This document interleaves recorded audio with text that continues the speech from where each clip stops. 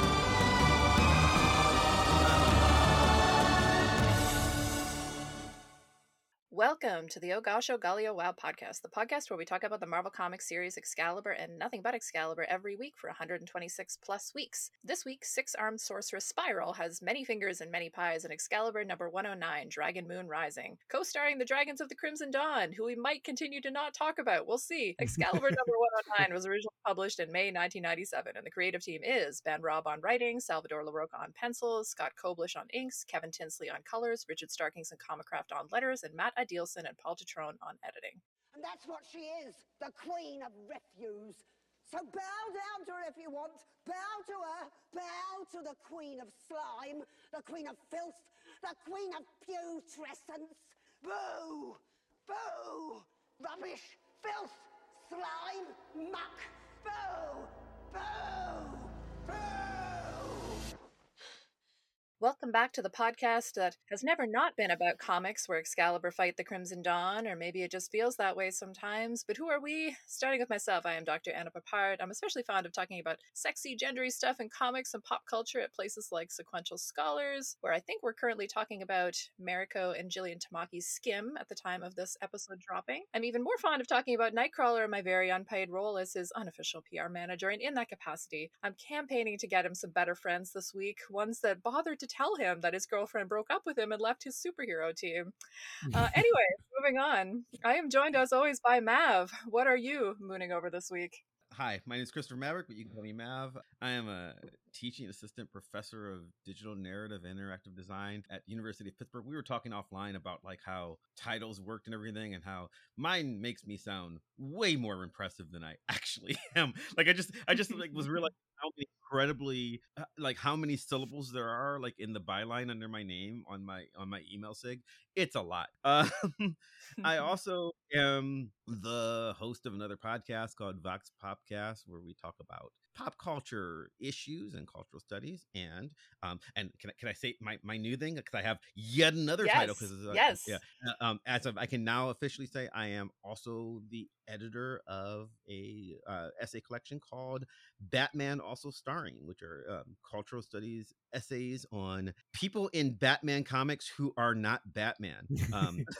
Like that is the premise of the book that I pitched. Like, you know how you read a book about Batman and you have like a whole bunch of books essays about Batman, or maybe you have essays about, you know, important cool people like Robin or Nightwing or Batgirl or Harley Quinn. Well, I thought, hey, wouldn't it be cool if there were a book of essays about non-cool people? Like, there aren't enough essays about Alfred. Alfred is the most famous person that I want in this book. So, like, Aunt Harriet. When anybody want to write an essay about a scholarly work about Aunt Harriet from the Batman 66 television show, because I would love to have you in my essay collection if you do. Or, you know, I would write that if I had the time, Mav. I think that's a super cool idea. Yeah, and so like, you know, the use of Socratic irony with Aunt Harriet is worth a piece. Yeah. Yep. So that's what I'm doing.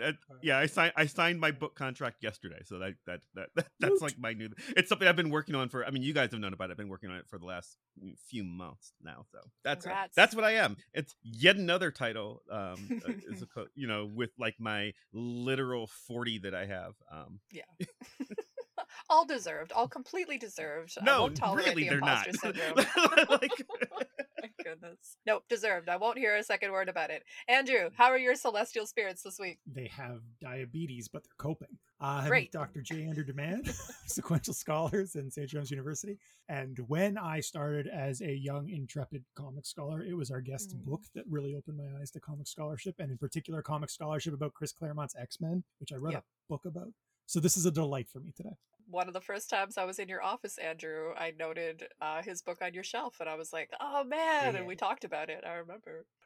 Well, let's introduce our esteemed guest and get into it. Now has total imposter syndrome after that. I know. No imposter syndrome this week. I'm not tolerating it, I already said. So our crew is joined this week by such an exciting first-time guest who's pioneering superhero scholarship, as we just talked about, helped inspire us all. The pod couldn't be happier to welcome the one and only Richard Reynolds. Greetings, Richard. Hello, Anna. It's lovely to meet all of you and to see you again, although only online. So, yeah, and thank you very much for having me. We're so thrilled to have you. I'll give you a little introduction for our listeners, and then I'm going to come right back to you to talk about your love of comics and some of your research. Richard Reynolds is a senior lecturer and course leader of the Master of Arts in Applied Imagination at Central St. Martin's, University of the Arts, London. He has been lecturing and writing about comics, superheroes, and other facets of popular culture since 1991. His best-known work is probably Superheroes, a Modern Mythology, originally published in 1994, but he also received an honorable mention for Best Edited Book from the Comics Studies Society in 2022 for the book Superheroes in Excess, a philosophical adventure, co-edited with Jamie Brassett, and has been publishing lots of other exciting stuff in recent years. So Richard, I want to hear about your research a little bit more. We're going to come back to it throughout the pod, but we like to get to know our guests a little better by talking about comics origin stories. And I know you're going to have an interesting one. We already talked about your book being one of the first sort of serious academic studies of superhero comics, so we're definitely going to get to that. But let's start just with your love affair with comics. Were you a comics reader throughout your life? How long do you want me to talk about this for? Because take your time. You're our guest. Well, we don't have to talk about Crimson Dawn. Yeah. I was discouraged. I came from a very academic family. My father was a well-known industrial scientist. My mother was an English literature graduate and former teacher, and comics were pretty frowned on. But I became very interested when I was studying English literature at university, and even before I went to university, I was very interested in superhero comics when I picked them up. There was a kind of fascination, and I kind of circled round them for a number of years. You remember those Stan Lee Origin of Marvel comics and Bring on the Bad Guys? They're before everyone's time. Absolutely. I used to thumb through those in the shops and almost bought those. And then eventually, it's funny, but you think about doing something or on the edge of doing something for a long time, and you don't do it, and then you just do it. One day, I was early summer of my second year as an undergraduate at University of Oxford. I just went into the covered market and bought 2 Marvel comics, an Iron Man comic and Daredevil, and took them back to my room, and I read them, and I was hooked. That was the beginning. They were everything I expected, but so much better, and just grew from there, really. That was 1978, May 1978. Is that enough? I could tell you more. No, I am going to ask you more about it. I mean, how did sort of that love affair progress? Did you start buying comics more regularly over the subsequent straight decades? away, yes. Yeah, and there was so much. It was a very good time. I think the 1970s is a very interesting decade in comics, and it was a very interesting time to be starting to collect. I mean, Chris Claremont was writing the X-Men. There was interesting things happening in the Avengers. There was great stuff about to start happening in Daredevil, Thor. It was a great time. It was kind of cusp time, I think, because you were at the sort of end of some of the people who'd been very active in the 60s and early 70s, like Buscema, and you were in the start of Claremont, Frank Miller. It's a very, very interesting time. And I was like a kind of infection spot around the university. A lot of other people caught the habit from me. And so there was immediately a kind of community. So, the next issue of the X-Men would be awaited for with some anticipation. Well, let me ask you about that a little bit. I mean, Andrew already mentioned that, your book, Superheroes, a Modern Mythology, was one of the first not only one of the first sort of like serious academic books on comics, but like also one of the first to take a serious look at Chris Claremont's X-Men, because as Andrew I has think, talked to about be in his honest, the work, first yeah, Anna, I would actually say probably the yeah, first. Yeah. yeah, I would too, because Well, the that's preceding a ones funny were thing sort of fan because culture ones. that's a funny thing because when that book came out, one or two of the rather know-it-all reviewers said it was very good to study the Frank Miller and the Alan Moore as Hmm. set text, standard text, but the X-Men, Claremont's X-Men, is not in the same category or the That's same. funny. Well, Yeah. yeah, and I thought, well, go read it,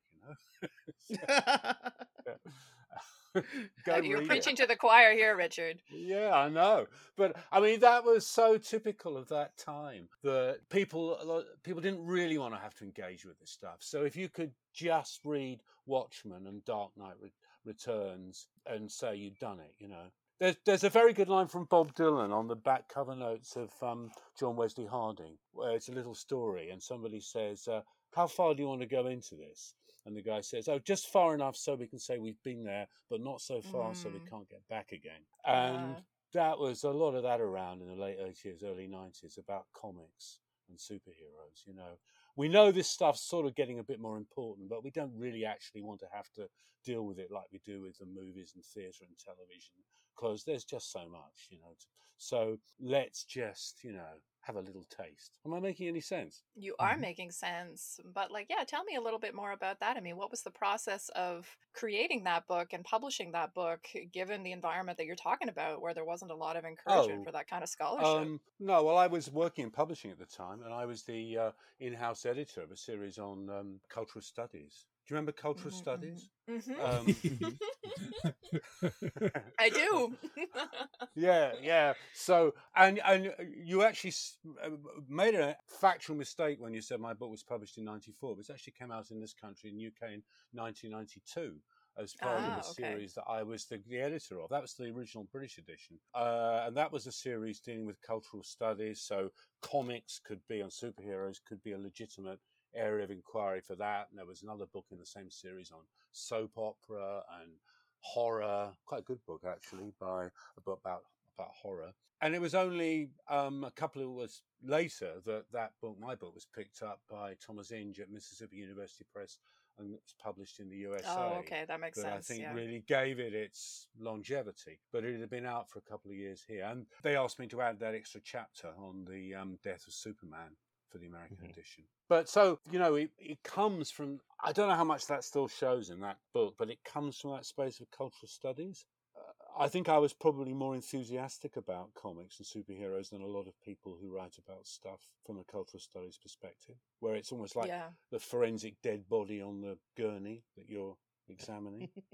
I think that comes across because one of the things, yeah, that I was gonna bring up later, but I'll bring it up now, was that, I mean, I don't know, I don't want to speak for Andrew, you can speak for yourself, but I mean, I think one of the reasons that your book really stood out to me, I mean, it's that it's the first book, but it's also that your approach was less ashamed of the material than a lot of other stuff that came out sort of in the late 90s and even in the early 2000s, because it was such a breath of fresh air to read this serious academic study of superheroes, which has a lot of great insights, but also doesn't like hate the thing that it's writing about.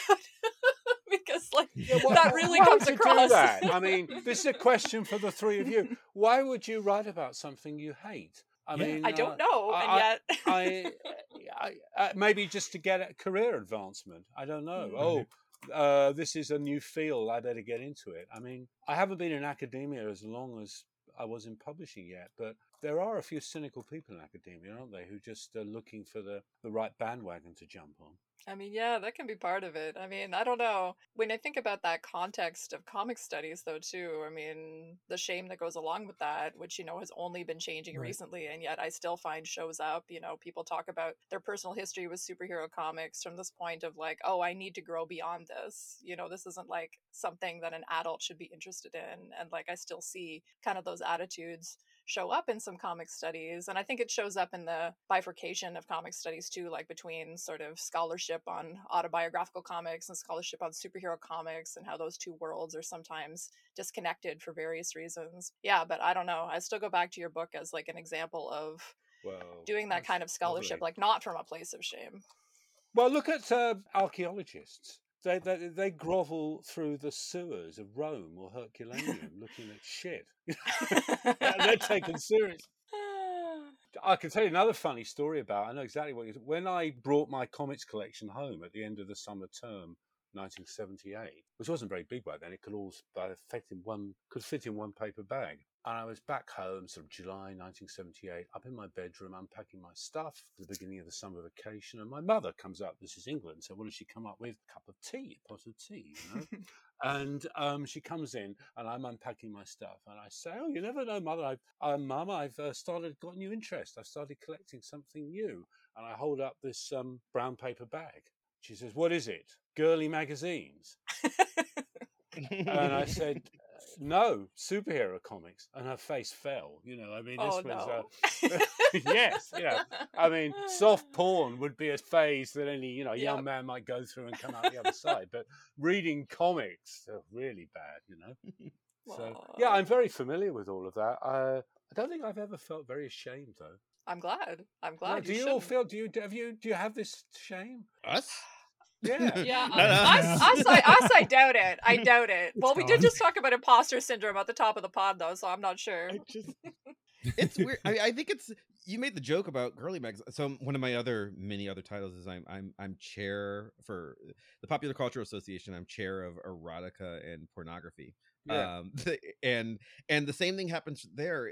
There's in popular culture studies, there's, for almost everything, there's this apologetic need that academics tend to have to justify whatever, no, I know I'm doing comics, but I swear it's the good comics.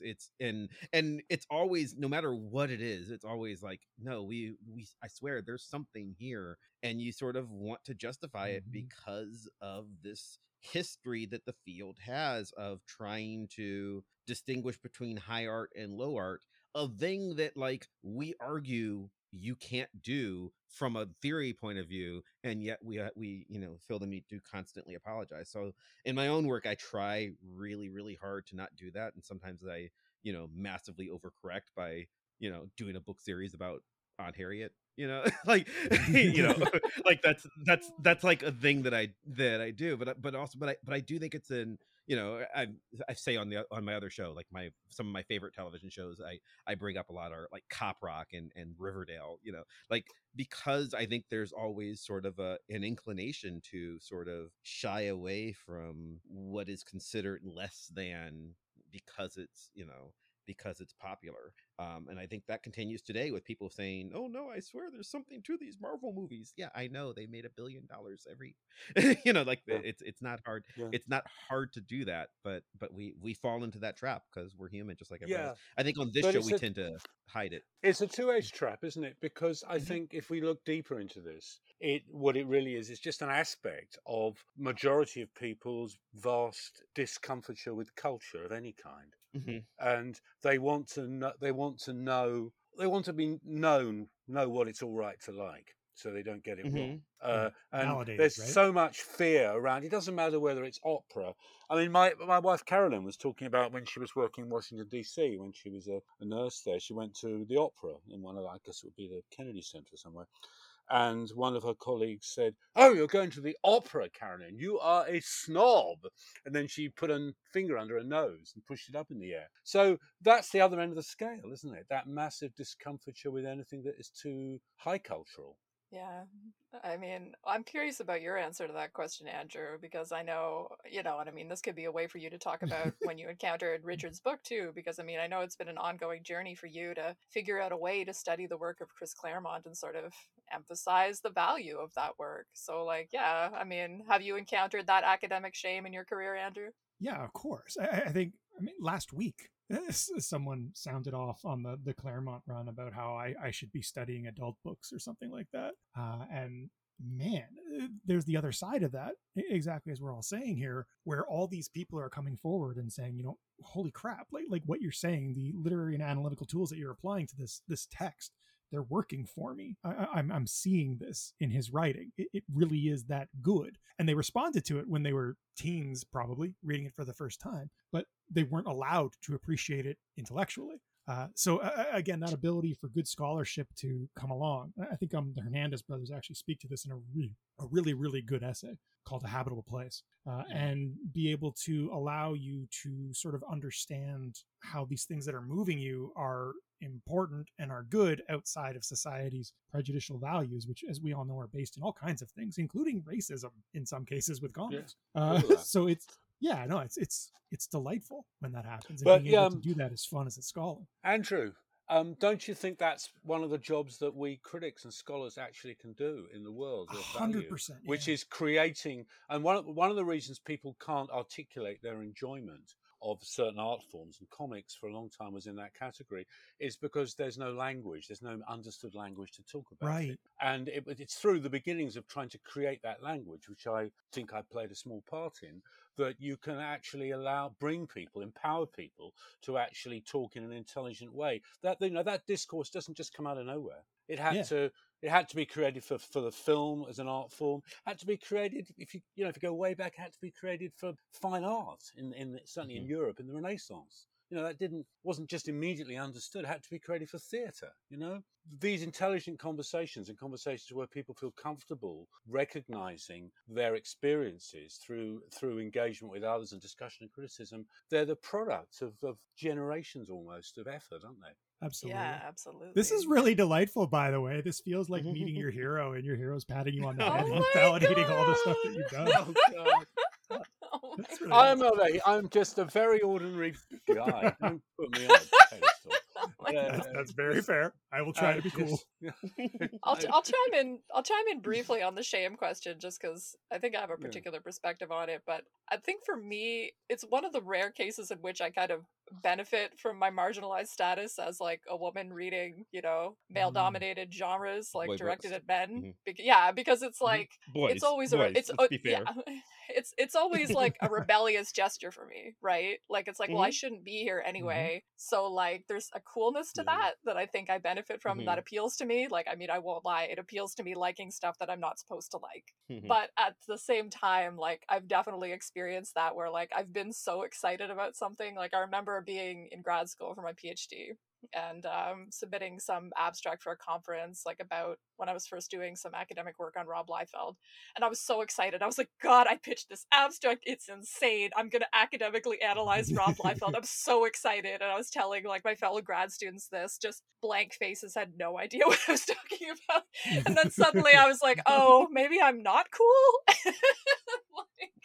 So there's been moments like that where you're just so out of step with your colleagues. And I definitely in my particular PhD program, the majority of people were like talking about avant-garde poetry for their dissertations, and I'm wanting to talk about superhero comics. So there's definitely been moments like that where you're just not in the right kind of space to kind of nurture that. But I mean, what's been great about moving some of our scholarship online and stuff is like being able to find kind of those communities that we didn't necessarily have access to before we had that, which, again, is why the death of Twitter is so sad and all of that stuff. But still, like, yeah, it's funny how, despite how determined you are not to feel shame, I mean, at time of recording, I'm a couple days out from my birthday, and to announce my birthday, I did like a version of me and the like Paul Smith Nightcrawler pinup, in which Nightcrawler is doing a Burt Reynolds pose like for Amanda from Uncanny 168. So I have no shame, but at the same time, like even I can be put in these moments in which like, oh, like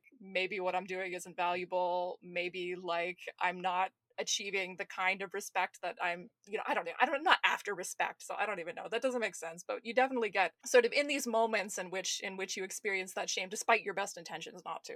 Right. Yeah, I think it's weird because when the three of us came up with doing this show, and it was very much we'll pick something that we know is ridiculous, and we talked about it in that sense. Like, even amongst fans of X-Men, we knew we were picking a niche product, right? Like a niche product inside of it.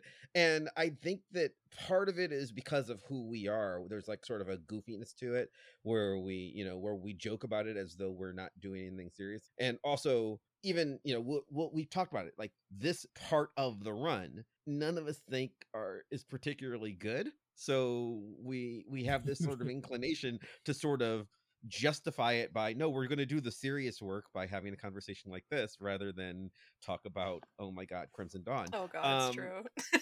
and, and so I don't. This whole I mean, it's conversation weird. is shame.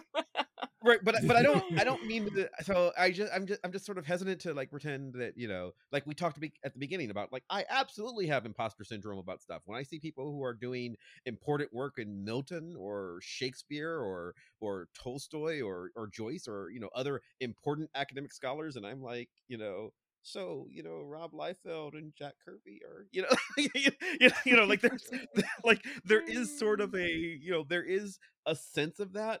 But I also think, like, the reasons I like you guys, the reasons I like Richard's book, the reasons, the people that we've had on this show for the last 120 odd episodes, we sort of cultivated a community of people who can both take it in good naturedness but also try to work beyond the basics of, oh well, this sucks, and or this is good, which I think is actually what a lot of academic criticism is. Like, why do people analyze things they hate? Because part of that's what part of criticism is, and I find that style of it kind of joyless, and I don't want to do it. So so we went out and we found all the people who wanted to do something that I'm gonna say, Yeah.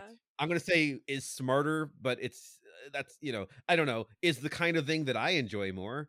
There's a reason that I like Richard's book. There's a reason that I like the past 110 guests that we've had.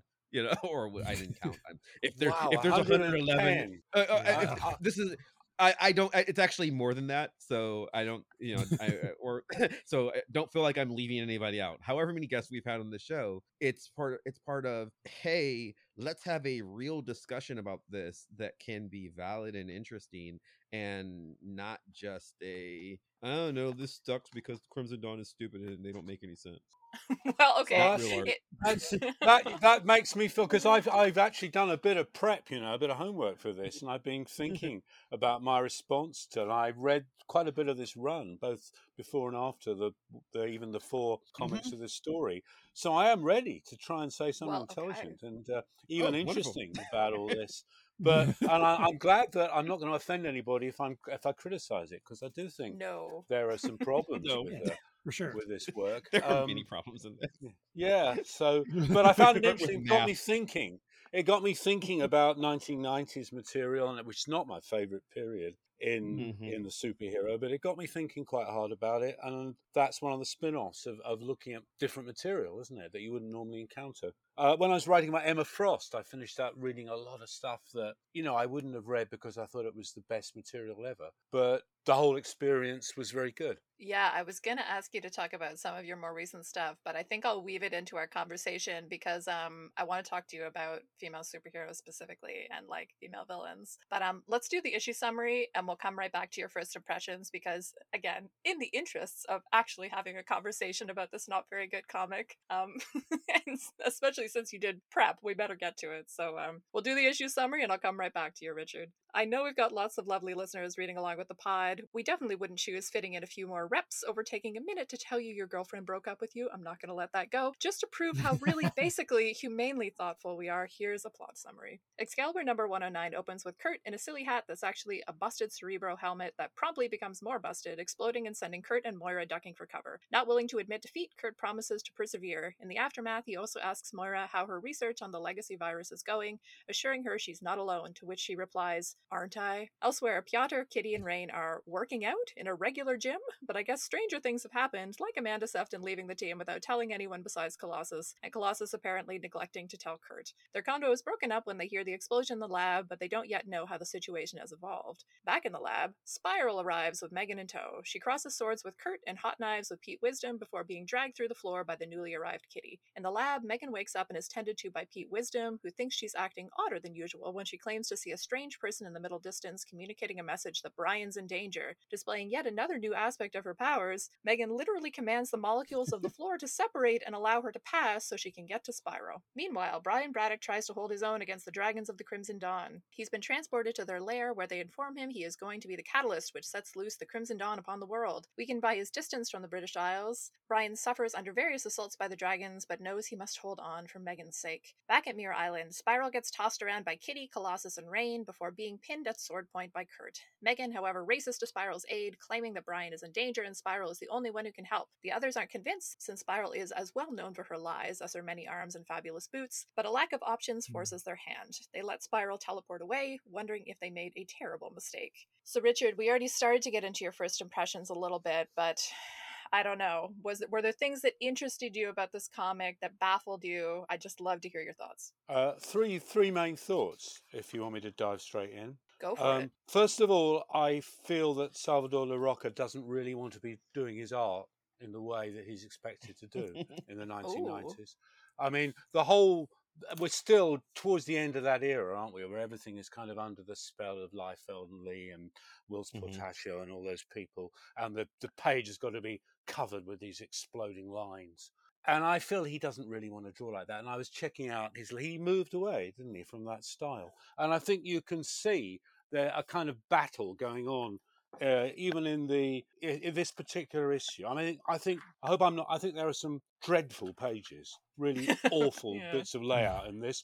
The one I would single out as clearly by someone who just doesn't want to be drawing this way is the third page that's got the Chinese ideograms around it with Braddock trying to punch out of the frame. That page just seems to me completely unbalanced and disorganized.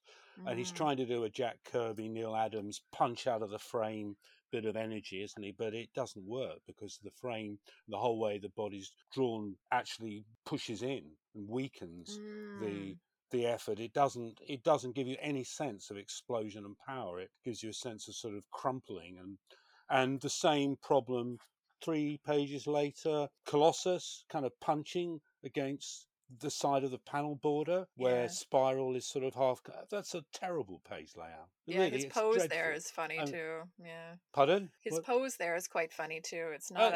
Just a dreadful page layout. I mean, it's wrong in just about every way. I mean, the panels fight against the emotions of the characters as they're portrayed. He's got Colossus's arm. I mean, Scott McCloud would say what was wrong with that punch. It's just caught too early in the movement of the punch, isn't it? So the energy is dissipated. But on the other hand, I feel sometimes he's drawing pages and panel layouts that he actually likes, the kind of stuff he wants to do. So if you go back to 4 or 5 pages earlier, the page between Megan and Pete Wisdom, where there's the 3 layered panels and then there's a kind of fan shape of panels around the top and then the resolution at the bottom, that works to me as a page of art in a quiet way. It tells the story, and the panels and the drawing don't seem to be fighting each other and fighting with the word balloons. Am I making that's sense? funny. No, you are making sense. That's sort of something similar came up when we were talking about his art a couple of episodes ago, and episodes that was not out at the time of this recording, that the pages that we liked most in that issue were actually the quiet sort of conversational scenes rather than some of the action scenes, which we all found disorienting in like sometimes fun ways and just sometimes straight up disorienting ways. So yeah, that's interesting. That's interesting. 2 other thoughts. The story. I mean, you very kindly helped me out with the continuity, and I've read around this, and I don't feel disoriented at a basic level. Although was never a fan of Excalibur, I've never followed it much until preparing for this podcast. But it feels like the whole enterprise is burdened by its own continuity and its backstory. This is Marvel 1997 8, isn't it? It's in the company's bankrupt, it's in receivership, and there's a kind of the history seems a burden rather than a liberation. The history of the characters, everything feels like, we're going back to this for the 3rd or 4th time. Oh gosh, I guess we have to, And I think I delved into this a bit. You guys know much more about this, but it feels like Pete Wisdom, who's one of these incredibly annoying British characters that British writers invent. I mean, I just get rid of him, I mean, people like, who's going to listen to this? People like Warren Ellis and Alan Moore just seem to sort of create, token British characters like that in those days. And they're just awful. I mean, I think he's the most annoying character. One of the most annoying characters in comics along with Snapper Carr from the Wow. Justice League. What? Wow, that was What? a deep cut. Deep cut. I like it. Yeah, well, I mean, I'm sorry. We're going to be. I mean, I think it's just those British characters just dreadful. They're all trying to do a Neil Gaiman, aren't they? And they can't really do it. And what was my other point? I had a third point. Yeah, context. This is a serious point. The complete lack of context, historical, political context. So this comic goes to Hong Kong, and it talks a bit about British identity and the sort of post-imperial persona of Captain Britain. Without even any awareness that we're in the year that Hong Kong reverted to Chinese rule after 150 years after the Opium War. I mean, to just not be aware of that and to write about a British character who derives his strength from the British Isles in Hong Kong in 97, 98, in isolation from that, I don't know. I just think that's a bad miss, you know? Yeah. And what I enjoy more, I enjoy comics, superhero comics, where there's a context, where the characters are aware of things that are going on in the same world that I live in, and those things inflect the action, and yet there's more action on top of that. So you could have used that trip to Hong Kong to say something really interesting about imperialism and its aftermath, but no. A smarter comic would have had Brian just in the middle of the fight at that exact moment, and his power just cuts in half as Hong Kong reverts. Yeah, something exactly. That would have been. That. Yeah, I mean, those are my points anyway. I don't know if they lead. I love anywhere. it. I love it. They absolutely do. I really loved your observation about this moment in continuity being the point in time in which, Marvel comics and perhaps especially X-Men comics are becoming overburdened by continuity. I think that that's such an interesting point, and I'm thinking about the way that feeds back into so many X-Men comics from this era. But I'm going to be thinking about that for a while. But let me grab some first impressions from Andrew and Mav. Let's start with you, Andrew. How are you feeling about it? Yeah, no, not good. But I think one of the things that's kind of foregrounded for me here is just the lack of realistic immersion in the world and the lack of consideration for the world in bringing it to life, the verisimilitude, to use the lit term. Like, there's just a ton of details here that are absolutely infuriating. They again haven't explained how Nightcrawler is using a machine designed for telepaths. Maybe that's why it explodes. He has a sword that appears out of nowhere. He wears two swords on his back, even when he's working Cerebro, which is strange. You already mentioned it, the they haven't told him yet because they have to get their workout in. I know. We've talked before, Excalibur at its best is this really cool domestic fantasy that makes their lives and their world feel lived in, right? And this issue in particular, more than anyone we've read, I would argue, just constantly keeps knocking me out of that. And at some point, it's not nitpicking. At some point, it really is about narrative immersion and embodiment of the characters. And I'm just frustrated with it for that reason. Fair. Mav, you want to chime in? I'm gonna underscore what you just said. If my wife leaves me and for some reason doesn't bother to tell me, she just tells one of you, and you don't get around to telling me for, I mean, it's been at least 3 days conservatively. I'm more mad at you now, like than I am. Like how does he not know? It makes no sense. They've gone on a mission and come back, and they're like, oh yeah, we should tell Kurt, but it's leg day. Like, what the hell is that? like it makes no it's sense. not leg day, because look at Colossus's legs. They're very, very tiny in that image. He's trying to do leg day. It's so like, oh god, nothing there makes sense, and yet he can tell Rain and Kitty about it. I know. Like, the logic of it is just broken. Yeah. And I'm willing to accept that, maybe we're going to make changes to Cerebro to allow non-telepaths to use it. That's always been a flaw, and it's always been something that they've worked on. But Kurt is not a scientist. Kurt is not an engineer. Kurt is a regular, he's not like he's stupid, but we're all intelligent people. Go build a nuclear reactor. I can't do that. I don't know how to. like that's just this is not a skill that he should have any ability to do. And then, Moira's like, oh, you're a smart guy. I'm sure you'll figure it out. What are you talking about? Like, it's insulting. And this is just like the first few pages. And then that goes throughout the entire book. there's just all these little details where it's just like, why are people behaving like it's their first day on Earth? And Yeah. Yeah. and there's like, I mean, the Crimson Dawn, it's actually their first day on Earth in a while, so you've got kind of an excuse, but like everybody else is just being weirdly incompetent, just Yeah. massively weirdly so. I was going to save it for my final thoughts, but I'll point out the one that's the most egregious to me. Spiral forgets how many arms she has. she It's a she long day. literally she says to Kurt, well, you've only got 3 limbs, but I've got to attack with, but I've got 4. No, you have You 6. got It's like 6. the thing that you do. like Oh. and it's just like, she says, a pity your 3-limb strike is no match for my 4-armed assault. You have 6 arms, you have 6 swords. I know, because I counted when in the picture. Like, it's right there. Just no one cares. The book is just lazy, and no one cares to like correct stuff like that. So I'm glad you pointed out, yeah, because I thought I was missing something there, Mav, as a not an expert on this team. I thought I thought I was missing some subtle innuendo there, but no, it's just wrong, is it? Yeah, yeah, it's just laziness. Yeah. yeah. And some of that stuff has to come down to editing too, like, I mean, I know somebody tweeted at us that, Ben Robb has talked about his work on this year of Excalibur and how he's learning on the job and he's like trying to do the best we can. And, we're sympathetic to that. It's like a hard Sure. job. And, Marvel is in turmoil at this time and we get it. But at the same time, this book had 2 editors and they should be able to note that, like, Spiral That might has be 6 the arms and problem, maybe actually. Speaking maybe, to the ex-editor, Anna, that's probably the yeah. problem, not the solution. It could 2 be. editors, not good. Sometimes. 1 editor is better than 2. Yeah.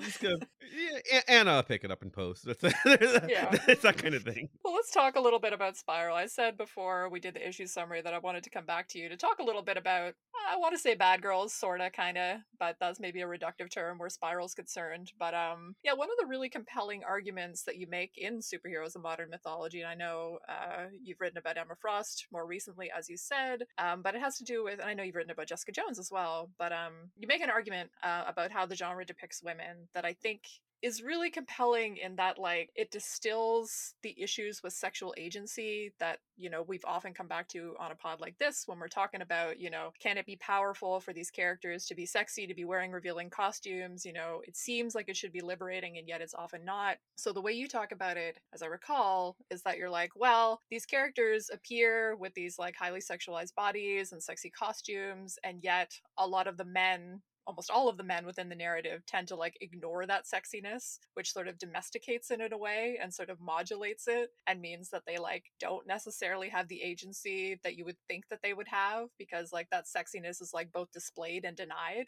And I do think that's a really compelling argument that I've thought about a lot, but I'd love to hear you talk a little bit more about sort of these kind of characters in this space and like whether you think that they can sometimes be disruptive or not, because yeah, I definitely was thinking about your Emma Frost piece a little bit in relation to Spiral. I mean, they're obviously very different characters, but you did a great job in that piece sort of talking about the complexity of a character like that. So yeah, I'd love to hear your thoughts. I mean, can these kind of characters be disruptive or are they too steeped in sexist tropes? Well, Anna, putting on my male gaze, which I have, even at my advanced age, I think the problem with Spiral, really, seriously, is that she's got 6 arms. And so it's quite hard to be sexy with 6 arms. I hope that doesn't sound like ableist. I don't mean it to be ableist. It's just, there are very strong traditions of male and female beauty. I also think the 6 arms are a huge problem for the artist. I was going back through the history of Spiral a bit online and looking at the different renditions of her, and I think some of the artists, I mean, the 6 arms, and with the very flat 1990s Liefeld Lee style, to me, they almost look like arms in motion, that it gets to that point where are these 6 arms, or is it 2 arms moving very quickly, like you would represent motion in a certain style in comics.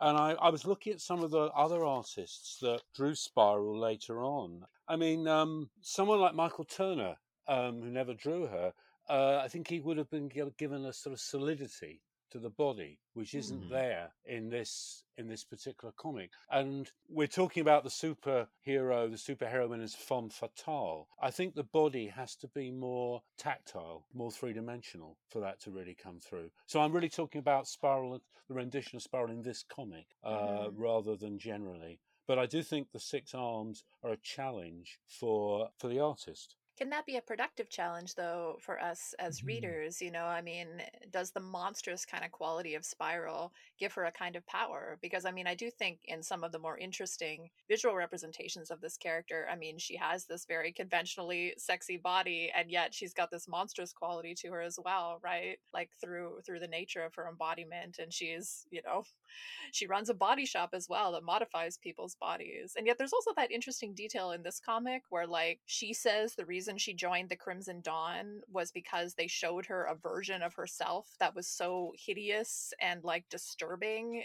that she was recruited to join their cause. And I know nothing's going to come of that, but it was an odd detail to like insert that like Spiral is concerned about her own monstrousness, which doesn't strike me as in character for Spiral at all, but It still does it for had me Rita. thinking. It's For Yeah. well, I Rita, mean, yeah.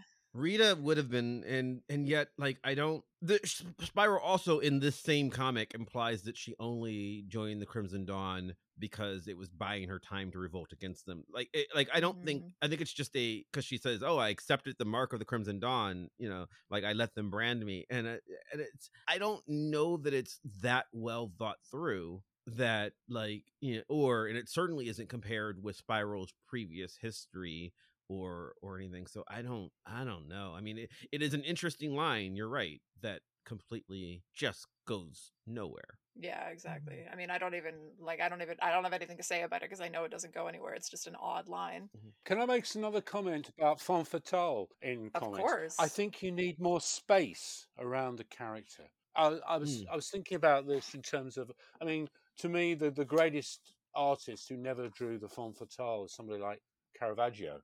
I mean, he makes Jesus look like a femme fatale, and it's Yeah. all done with the way that the body is positioned in space and the use of Mhm. chiaroscuro, and the way that the body has a manual tactile space, I think as George Brack would call it, around itself in which it can act. But Spiral in these pages, she's so hemmed in by all the other Mm. stuff that's going on the pages. You can hardly tell where her body begins and ends, and where all the other stuff, the swords and the background. I think that's problematic. I think sexiness needs a certain distinctiveness from its environment. Does that make sense? No, that does make sense. I mean, the way that she's spectacularized, I mean, it's gazy just because that's the way superhero comics are. I mean, like, the default sexiness of female bodies is present, but there aren't pages in which that's the focus. Like, I'm looking at the one where she's having the conversation with Pete Wisdom, and it's exactly like you're saying, right? The page is so busy that, like, what am I supposed to focus on? It's like, yeah, her boobs are there, but there's so much else to look at that her boobs actually aren't the focus, which I don't know if that's good or bad, but, like, it's true. Yeah. I think there's also Richard commented, a while ago about like the way Brian is drawn in that one panel where he's trying to punch out of the frame and how it doesn't work. And I think that I think you might be spot on with the argument that this is not how Laraka wants to draw. And I said like a couple episodes ago that like we're seeing his evolution as an artist, in real time. The reason the Brian panel doesn't work for Powerful is because everything in this book is so jumbled. There's so much smushed into every frame that it Hmm. doesn't stand out. Yeah. Like if you're gonna do a panel where somebody's punching out of a frame, it needs to be a smaller frame and they need to extend far beyond it. Instead, he's got a piece of his index finger and his thumb that have gone ever so slightly beyond the frame. And it happens so much because everything's such a jumbled mess that I don't know that it's supposed to I don't know that it's supposed to feel special Yeah, it's a because there pacing is issue, no right? focus to it. Right. And the same thing happens here with Spiral in the panel that you were just talking about, Anna. I mean, is she sexy? I mean, I guess. So first off, I would like to apologize to any of our 6-armed listeners for Richard saying that you're not sexy because I think you're gorgeous. But here she's just existing in the mess of other lines because I don't have time to to register anything that's sexy about her. And I'm not sure if she's supposed to be or not. Where I do know that someone is supposed to be is Megan a few pages later, when she's re-entering the fight and her boobs are falling out of her costume and you don't even notice because there's so much other stuff going on. Like you're sort of losing the gaze is resisted because there's just too much going on for me to gaze at her boobs. And, Yeah. and like Anna, is that good? I mean, I don't know. I don't know that it's intentional. I think it's just lost. It's just compositionally lost. She busts out of the frame, I think, if I'm looking at the image you mean. Mm-hmm. Yeah, with her hair foot and her for hair. no real Yeah. reason. Yeah, and yeah. Yeah. I mean, Andrew, do you want to chime in with any thoughts about Spiral before? Because I think this is a great opening to talk about Excess a little bit with Richard, so it's what I'm going to go to next. But if you want to weigh in Spiral, you can go ahead. Yeah, I think you've touched on it already, Anna. I think there is an emancipatory potential to Spiral's, for lack of better term, monstrosity, and the way that it takes her out of the gaze. And one thing I would point out about LaRocca's illustration of Spiral in this issue, he's clearly having fun doing it. Do you know what I mean? I agree the first with Richard. that double page splash is quite nice. Yeah, the illustrations of Spiral doing the magical dancing thing, those tend to be pretty powerful images. There's a lot of fun being had. Yeah, I think Spiral is definitely a character who has the potential to resist, especially when you know her backstory and the tragedy behind it that we mentioned with Rita, and especially when you align it with certain mythologies about the Spiral dance too. So I find the character pretty powerful. I think LaRocca does an okay job with it. Rab, some interesting stuff in terms of her being, neither good nor bad inherently, just kind of doing her own thing. I don't know. I think for me, Spiral's maybe one of the highlights of this issue, but that's a low bar for me. Yeah. I mean, the page where she kind of busts in for the first time is probably my favorite page in the comic. The energy lines and sort of the pacing there and the spectacularization of her is a little bit more effective there than it is elsewhere in the issue for me. But let's get back to that question of Excess. So, I mean, obviously, I mentioned in your bio, Richard, your fabulous book, Superheroes in Excess, which is an anthology of essays to which I had the pleasure of contributing. But I'd love to hear you talk about that a little bit, like in general or in relation to this issue, like what is I don't know, ontologically interesting to you about the concept of superheroes and excess? Like when we're talking about excess in relation to superheroes, is that a defining aspect of this genre? Is it one of the things that's interesting about this genre? Like what made you want to sort of approach that topic specifically? Well, Eric Balatsky wrote a review of that book. It's a very positive review, very nice review, but he said superheroes in excess an oxymoron, which I suppose is a very fair comment. I mean, I think to go back to the comic we're talking about here, and I think it's symptomatic of some of the issues I have with a lot of superhero comics of that era, the Image and post-Image 1990s, is that everything is so excessive that nothing is excessive. There's no anchor. So in all of this series, you've got all these excessive events happening, people teleporting, coming from other dimensions, femme fatales with 6 arms, everything. But there's nothing for them to be excessive against. There's lost its anchor with what we laughingly call the normal or the real world. And so nothing seems excessive. It becomes just a hermetic game. The kind of thing that Alex Ross is satirizing, I think, in Kingdom Come, isn't it? That superheroes are in their own little world and they're all fighting each other, and it's become separated. So I think true excess can only exist in relation to something that we think of as non-excessive, and then we notice the excess. I mean, this is a very, I suppose, elementary point to make, but does that take us anywhere, that thought? It does. I like that. And it's sort of, I don't know, that's the challenge, I think, of talking about a lot of 90s comics, which, is something that we've tried to do on this podcast. And we've all written about the comics from this era as well, is, how do we quantify the excess from this era? Because there are different uses of excess, different artists employ it differently. And yet sort of the overwhelming nature of excess, you can get lost in it, right? And we've had conversations on the pod previously, similar to the one that we just had, where we're like, well, what do we do with the excessive sexiness? Is it disruptive? Is it even sexy? Is it veering into monstrousness? Is it just something that we accept as part of the excessive texture in this world, so it doesn't really do anything? because I think it can defang the excess, as you're saying, when there is so much of it that it's just the language of this world and we don't notice it past a certain point. And I think about that a lot, and I'm not sure what to do with it, because we talked, I think, a couple of episodes ago, or maybe it was our last episode. I think I rhapsodized a little bit about some of the splash pages of Laraka, in terms of we have these bodies and machines, and the excessiveness of which the line with which the lines are kind of all integrated makes me think about the ways superhero bodies are machines, and that can be a productive excess for me. And yet it would be going too far for me to say that I'm excited by the art in these comics for all the reasons that we've talked about, having to do with pacing. So it's like I have this thing where, like, I want that excess to do something, and I'm not convinced that it does. It's like I want to make it work, but I'm having to do a lot of intellectualizing to make it work. So it's frustrating. So Anna, what about Witchblade?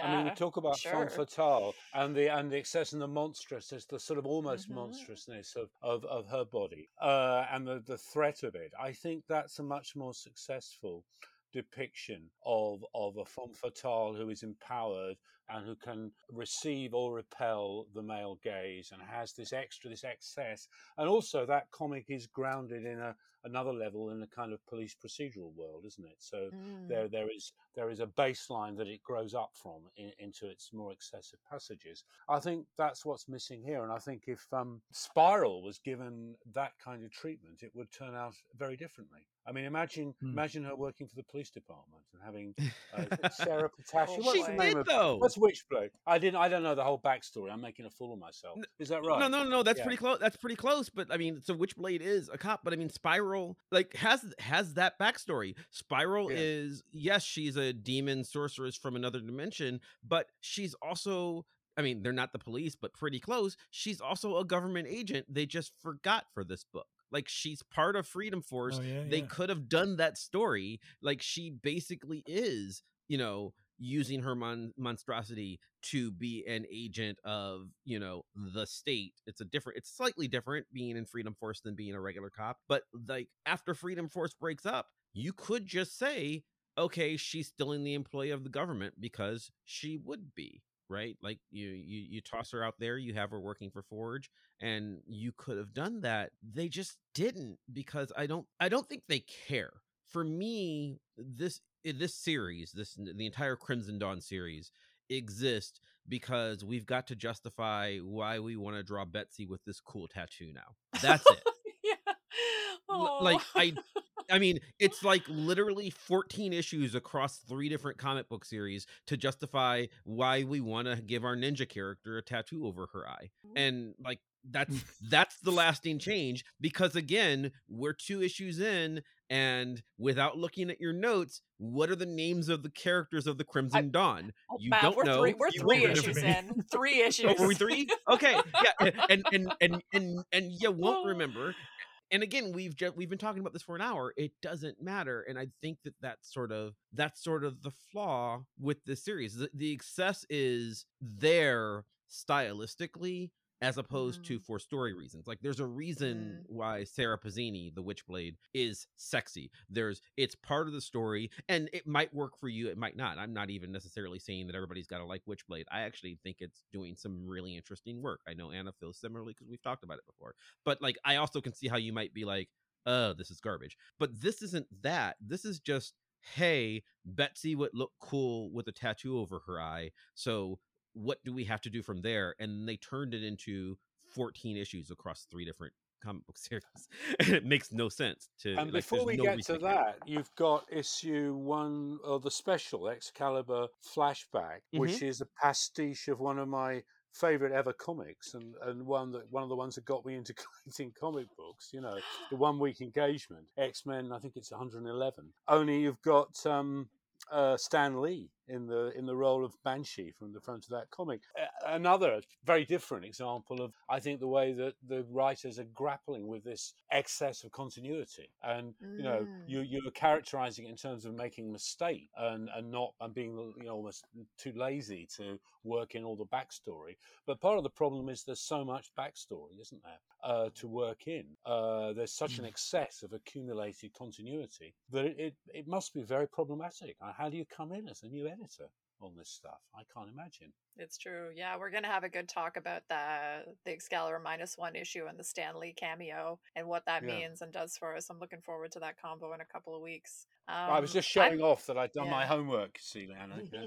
I appreciate that. I appreciate that. I have a painting from that issue on my wall, famously, that has showed up on social media at various times. Looking forward to that convo. I think I'm enjoying this convo so much, but we got to go to some final thoughts because it's late where Richard is and afternoon where we are. But I'll give everybody a chance to circle back to something as per usual, and maybe we'll start with you, Mav. Anything? I know you already used one of your final thoughts earlier, but is there anything else from this comic that you want to circle back to or bring up that we haven't had a chance to talk about? Well, we talked about it. I do like the Crimson Dawn tattoo. I actually do. Yeah, I think it does look cool. It is a cool design that they could have just started doing, and they sort of did, right? Like in Age of Apocalypse, everybody had cool ass tattoos on their face. It was just like a world where Mike Tyson won, right? And like facial tattoos just became a thing. Oh, Mike Tyson doesn't actually get his facial tattoo till 2003. I looked it up beforehand. So like they're like breaking new ground with this, and I appreciated that. I just, nothing else makes sense about it. Nothing else. How little this comic makes sense. I could not be bothered to go through my long boxes and like find this physical issue, so I'm just reading a PDF. In my PDF, 2 pages are out of order. I know. Okay, yeah, and I read through it and didn't notice till 3 or 4 pages later. I thought about it and I was like, wait a minute. Me too. That Me too. wasn't right. And then I flipped back and it's like, oh yeah, okay. Nope, it doesn't matter. It doesn't change anything. Like Megan and shows up, or Megan doesn't show up, and they're referring to a conversation that hasn't happened yet. And I mean, it's such a convoluted mess that I didn't even care when I was reading it till like 3 pages later. So that's how I feel about this book. Boy, Andrew, anything you want to circle back to? Yes, I want to be positive. I was going to complain about some of the dialogue with the psychic surgery to siphon magical power. I meant me specifically. Okay. They use psychic surgery to siphon magical power. Words have meaning, man. But so the positive thing I wanted to talk about, I liked Kitty's fastball special. Oh, that was kind of cool. And a good little team up move, and you're going to use her phasing power to get extra value out of that. I thought that was nice. Thank you, Andrew, for being positive. I am going to do like a little tiny gripe about the writing, which is the very first paragraph of the entire comic, which says, "Welcome to the world's foremost center for genetic research on Scotland's Muir Island." Like, the way that's written, it's like a dig, because it's like the foremost center on Muir Island. I mean, there aren't other centers on Muir Island. So, I mean, like, it's not really that impressive to be the only center on this, like, tiny island. Anyway, like, I am order of words matters. I am in. Yes, I know. It's just like, okay. I'm also the sexiest and the strongest and the richest of the room I am in currently. Anyway, it doesn't matter. It just is one of those little things. Again, I don't want to harp on it. We'll come back to you, Richard, for the final word on this comic. Anything from our conversation that you want to circle back to, or any elements of this comic that we didn't get a chance to discuss as thoroughly as you would like? Yeah, you wanted to talk about Nightcrawler, Anna, who's a great favorite. I always do. And we've hardly touched on him, but I guess that's opening up something new. But we never really got to that, did we? I feel I've covered everything, actually, all my notes. The only bit of my notes I haven't used is the stuff when you were going to ask me, which you never did, what I'm doing now. Well, tell us about it then, Richard. So why don't I just say that? Yeah. Do it. So Lorraine Henry King and I, she was in the same Success book as you're presenting a paper this coming weekend about evolving ideologies in the Marvel Cinema Universe at the Global Superhero Conference in Eastbourne in Sussex, which is focusing on the MCU. And I'm also working on a new book of my own and talking to publishers about to get ready to perhaps find the right publisher for it. And Lorraine and I also have a very big project announcement in preparation for 2024, which is going to be, well, we're organising a conference in the London College of Fashion in the autumn of 2024 about superheroes and costume. Lorraine being a costume designer and lecturer at the London College of Fashion. And the call for papers, I think by the time you release this podcast, will be out. So I can say that it's happening because we're going to announce it for you this weekend. Send that along. So if anyone fancies a trip to London in autumn of 2024, late October, early November. Come and see the new London College of Fashion site in the old Olympic Park. It'll all be happening there. Oh, awesome. Yeah. And of course, I will recommend to folks that they check out your chapter all about Miss Fury and fashion in a little book called Super Sex, the opening essay of that very fine collection. I've heard it's great. I mean, I don't know. Thank you. Yeah, it was pretty good. I'd like to meet the woman who edited it one day. I Yes, know, yeah. right? Yeah. I'm gonna wrap up our discussion with a letter that I'm sure will resonate with us from one Ross Aaron Thompson in Seguin, Texas. And it's kind of a long letter, but I think it's worth reading because it comes back to things that folks often ask us about on Twitter. Dear Excalibur folks, I just recently completed my collection of Excalibur back issues and was rereading my entire collection in order from the beginning for the first time when a question popped up in my mind. How old is Kitty Pryde? When she was introduced in Uncanny X-Men number 129, she said she was 13 going on 14. Then, in Uncanny number 196, she refers to herself as a 15-year-old girl. The official handbook of the Marvel Universe also refers to her as a 15-year-old. However, in Excalibur 24, which came out several years later in our time, she celebrated her 15th birthday. As we've talked about on this pod, she celebrates it twice. This was clarified in the letters page of Excalibur 34, where it was explained that she had earlier described herself as being 15. She was rounding up her age, and Excalibur 24 was when she actually turned 15. Thus, from January 1980... yeah, Not true. I know. Thus, from January 1980 to July 1990, our time, less than 2 years had passed in the Marvel Universe. Then, in Excalibur 63, Kylan says that little over a year had passed here, while I spent over 20 years on Earth. Since he was sent to Earth by Widget in Excalibur number 2 shortly after the team first formed, this means that a year or less had gone by from Kitty's birthday in issue 25 to Alan Davis's departure in issue 65, or 67 rather. I have no clue as to how much time passed between then and now, but a year in Marvel time seems to be equal roughly to 4 to 6 years our time, judging from the information I alluded to earlier. Thus, I would estimate that our Merry Mutants have somewhere within 8 to 18 months. This would make Kitty around 16 or 17. Since in Excalibur 89, it was stated that Kitty and Pete Wisdom were roughly 10 years apart in age, this puts Pete in his late 20s. This can't be right. Either a disproportionately large amount of time has passed since Alan Davis left as compared to before and during his tenure on Excalibur, or it is perfectly acceptable in the Marvel Universe for a 20-something man to date an underage girl.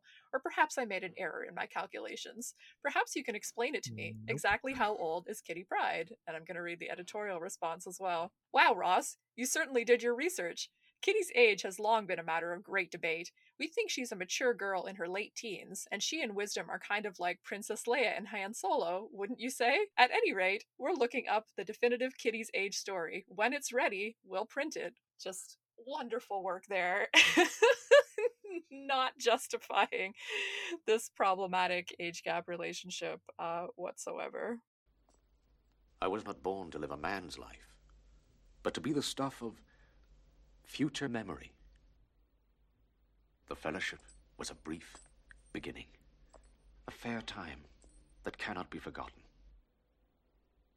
And because it will not be forgotten, that fair time may come again. Anyway, we will wrap things up there. Other than to say, Richard, thank you once again from the deep. Well, thank you for having me. I really enjoyed it. Do I have to wait another 111 episodes to be invited back, or anyway, I really enjoyed it. Well, I don't know. We'll see what we do. We'll see what we do for our final episode, because we're coming to the end of this podcast and we don't know what's in the cards for us next. So, we'll certainly get to work together on something else at some point. Awesome. Well, please invite me back. I've really enjoyed it, and talking to the three of you and just having a really interesting conversation. So thank you very much again. Thank you so much for this wonderful chat about, and making this, as we were talking about at the beginning of the pod, having an intelligent conversation about a comic that didn't always respect our intelligence. Haven't we done a wonderful service for the academic community writ large on this day? I'm going to go in the opposite of the imposter syndrome that started this podcast. We are the most important people who ever lived. Absolutely. Absolutely. Anyway, yeah, just thanks so much, Richard. It was so much fun.